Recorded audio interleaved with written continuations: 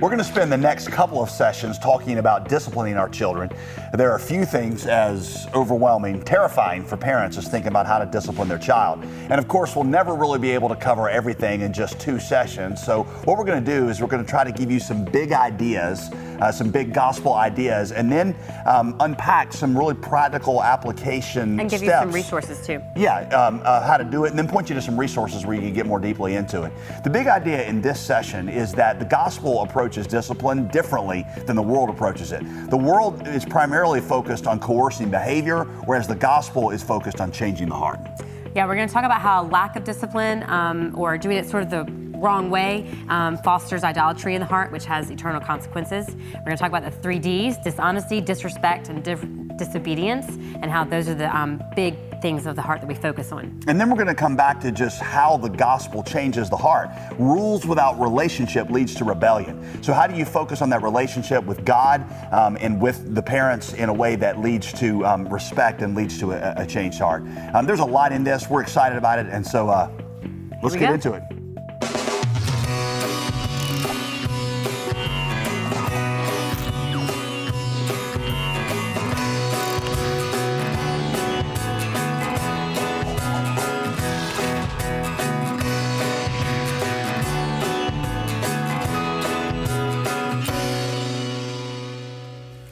So we're going to spend a couple of sessions trying to get our minds around what the Bible says about disciplining our children. That's probably one of the most terrifying and confusing parts of raising a child is how do you discipline? But Psalm 127 says, unless the Lord builds the house, those who build it labor in vain.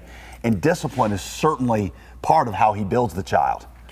It's going to take us, to cover all of it, it would take a lot more than 2 sessions. So we're just going to kind of start with a couple and give you the broad strokes. Yeah, so what I'm going to do is I'm going to give you kind of a big idea in each session and then a few implications that would kind of flow out of that big idea.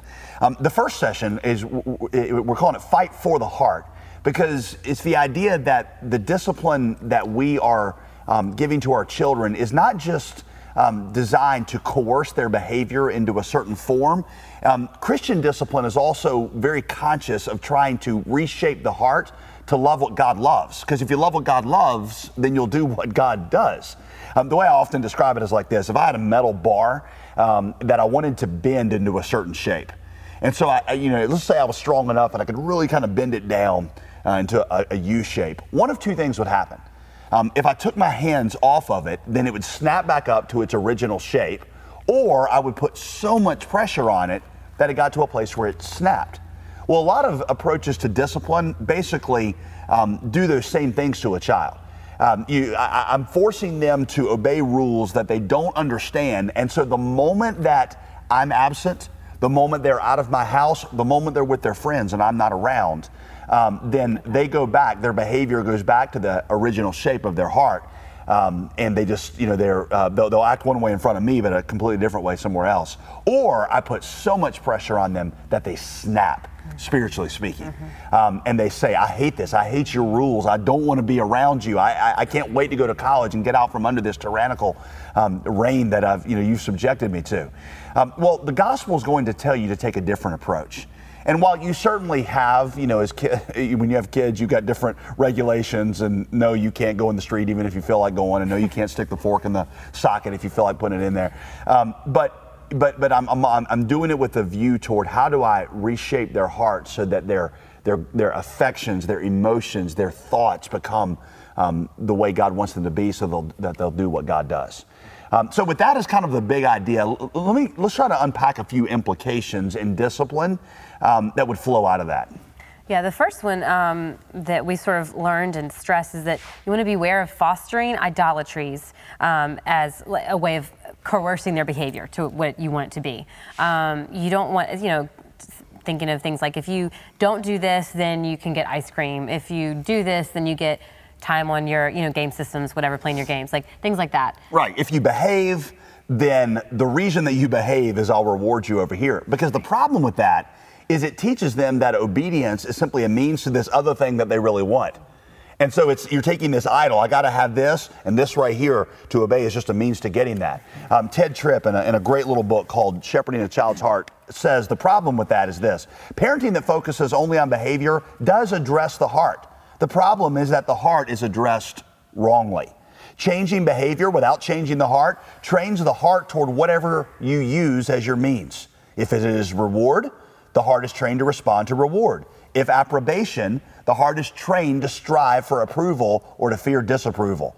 Often, when the experts tell you that you must find whatever works with each child to get them to behave, they are saying you must find the idols of the heart that will move this child.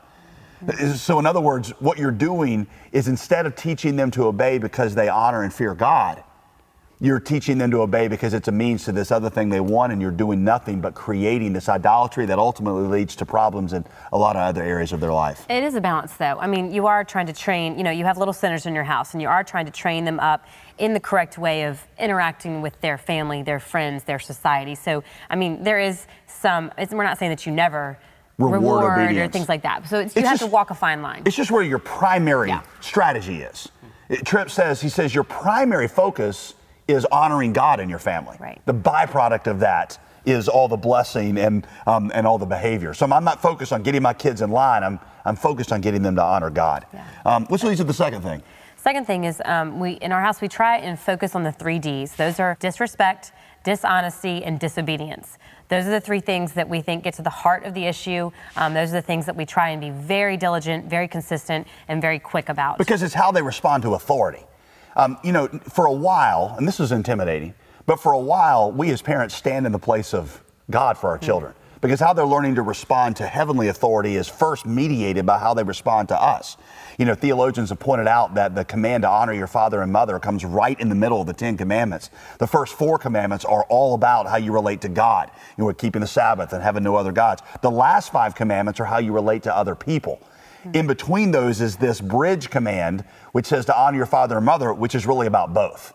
Because in learning to respond to my mom and dad, I'm learning to respond to God, which is why we have just said these issues are so crucial to the heart that we want to punish very consistently and very, swiftly for any disobedience, any disrespect or dishonesty, because they're really getting to the heart of the issue. Authority. In fact, why don't you tell them that thing your friend says about? It sort of helped me in the early years when, my oldest daughter would maybe, I would tell her to put that down, and she wouldn't do it, and I'd say, put that down, and she wouldn't do it, and I'd start to stand up to make her put it down, and then she'd put it down, So I felt like, okay, can I discipline for that? Because she did obey, but clearly it's not really from a heart of obeying truthfully.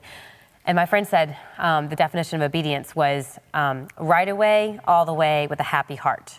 So that wasn't obedience, really. So that was good. In our family, we ask our kids to respond without discussion, without delay, and without disgust. That's good. So that we get an opportunity to address their hearts. Yes. 3 more Ds. Yeah. 3 more Ds on top of the other 3. And so what I feel like it helps us to do is to show them that if they will learn to trust us as leadership now in their lives, then we're giving them a greater opportunity to trust God in the future. Yeah, and for whatever it's worth, those are the only 3 things in our house, disobedience, disrespect, dishonesty, that we spank for. Yeah. Clarify what. When I spank, we're talking a light temporary sting. We're not talking about anything aggressive or abusive. It's simply to say these 3 things are such hard issues. I've never seen a kid who was defiantly disobedient, disrespectful to authority, or dishonest. I've never seen one that turned out well. Yeah, because it goes to the heart of I am in charge. Nobody else is in charge of me, not God, not anybody. And so we say those issues are hard issues that have to be corrected.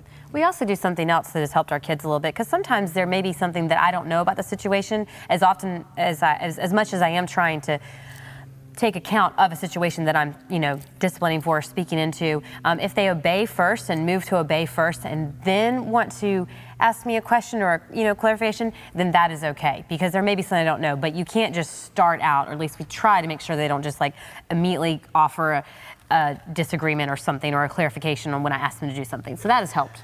So that leads to number 3, don't be lazy, require obedience. Proverbs 13:24 says if you neglect the rod, then you spoil your son. John Piper was commenting, there was a story in the news recently where a 15-year-old boy had a play rifle, and the police kept telling him to put it down, but he wouldn't do it. He just was ignoring them, and they ended up shooting him because they couldn't tell if it was a real rifle or not. It looks real. And so Piper, commenting on that, was saying that he was traveling on a plane and he was sitting across the aisle from a 12-year-old boy who was sitting next to his mother. And the flight attendant said, "You got to turn off all your electronics now." And this kid had one of those little games, and he just ignored the flight attendant and kept playing his game. And so the flight attendant came by 3 times and said, "You need to turn that off now." Well, the 3rd time, he just kind of rolled his eyes, put it under his, and as soon as she walked away, he pulled it back out and started playing again. And his mother was sitting right there. And Piper said, he said, "I'm watching this happen. And in light of this news story," he says, "I feel like this mother is preparing her son to be shot one day because he never learns how to respond to obey." Piper says, at this stage in your life when you have control over your kids, the ability. You can't be lazy. You have to teach them to obey. He kind of tongue-in-cheek says, "That's why God made you bigger, so that you could, at first you could enforce their obedience." He says this. He says, when you tell your children, for example, to stay in bed, and the child gets up anyway, it's easier to just say go back to bed than it is to get up and deal with the disobedience. He says, because you're tired. He said, "I sympathize. I did it for more than 40 years." He said, "Requiring obedience takes energy, both physically and emotionally. It's easier simply to let the children have their way, but the result, uncontrollable children when it matters. They've learned how to work the angles. Mommy is powerless, daddy is a patsy. They can read when you're about to explode, so they defy your words just short of that. This bears sour fruit for everyone, but the work it takes to be immediately consistent with every disobedience bears sweet fruit for parents, children, and others." I think you end up creating this environment where everyone's kind of semi-miserable all the time. I've seen myself do it. So I'm like yelling at them to get back in the bed in that example, for example. And so they're miserable because I'm yelling at them. I'm miserable because I'm yelling at them, but I'm like too tired to actually enforce it. So then we're just kind of low level, low grade, miserable all the time. Whereas if I dealt with it the way I should have the first time, we're all happier, like just go ahead and it is hard. It's very hard to do. We're parents, we know that. There's a principle we've learned, and I think we heard this from Andy Stanley, teaching on parenting, is that later equals longer. Yeah. So if I want to like my kids longer, then I have to focus on what they are becoming and not just being happy now. Or I've heard it described like a funnel that you have to invert. If you put a lot of energy into the early years teaching them to obey, then that leads to greater freedom as a teenager. Whereas if you give them a lot of freedom at the bottom, where you're not really disciplining, then you're creating problems as a teenager. And then you try to get stricter later. That's right. And you have to do all these rules. So I think what we're saying is, in those early years, you have to be so focused on I'm shaping the heart to obey, to respond to God, to respond to authority, and that you just can't be lazy. You got to say later is longer, and I want my kids to be free and happy when they're teenagers and college students and on beyond that. Which leads to number 4, be swift and deliberate in punishment. Deal with the heart and bring them right back into fellowship. We don't prefer these kind of disciplinary matters that take weeks, where you kind of shut them out and you give them the cold shoulder. I don't want to be mad at them for a week. When God disciplines us, it's quick and he brings us right back into fellowship. Now, I say that, I don't want to make it sound like it's neat and tidy. Yeah. Whenever we discipline our kids, I never feel like, oh, it's like cleaning up vomit. Awesome. It's just like there's no way we did a really good job. You just like, no matter how good of a job you do, you felt like that was messy and not real pleasant. Yeah. So I don't mean to imply that. I'm just saying you just do it quickly and you give the punishment and then bring them right back into fellowship. That leads us to number 5, the last one. I just pray a lot. I mean, it's such a, like I said, we're walking this line between training the heart, but teaching them how to obey correctly. It's just, you're walking a fine line. You really need the Spirit's guidance in it. You definitely need to pray more than you are right now. We need to pray more than we are right now. You just need a lot of leadership and guidance from God. We'll get into that a little bit more in the next session, but let me just close this with a couple of final thoughts. One, just want to encourage you as parents that you can break multi-generational dysfunction. John Piper again says that one of the reasons that parents don't require discipline is that they've never seen it modeled. This is good. He says that they come from homes that had 2 modes, passivity and anger. They know they don't want to parent in anger because you knew what it was like to receive that. Yeah. So they just kind of fall into passivity. The other option is.